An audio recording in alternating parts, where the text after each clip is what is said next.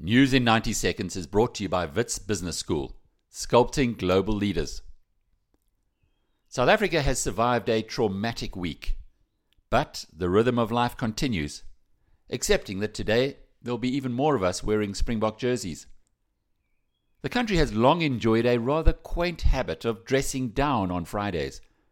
A fairly recent tradition started ahead of the 2010 FIFA World Cup encouraged citizens to use the day to wear colours of national sports teams. Despite the shock loss to Minnows Japan in the opening game of the Rugby World Cup, those wearing Springbok jerseys on Fridays has swelled. The way this team has bounced back forced it into the hearts of all South Africans. Those wearing the jerseys reflect the national demographic makeup. This is the thing that passionate Springbok coach Heyneke Meyer and his Chargers should take into their semi-final against the mighty All Blacks from New Zealand.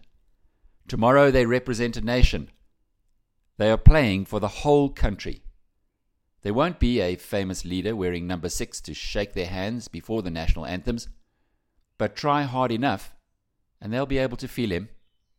Because despite the plundering and misrule by his successors, the Mandela spirit remains strong inside South Africa, especially on major sporting occasions, but also when injustice is so widespread and blatant that the only response is public protest.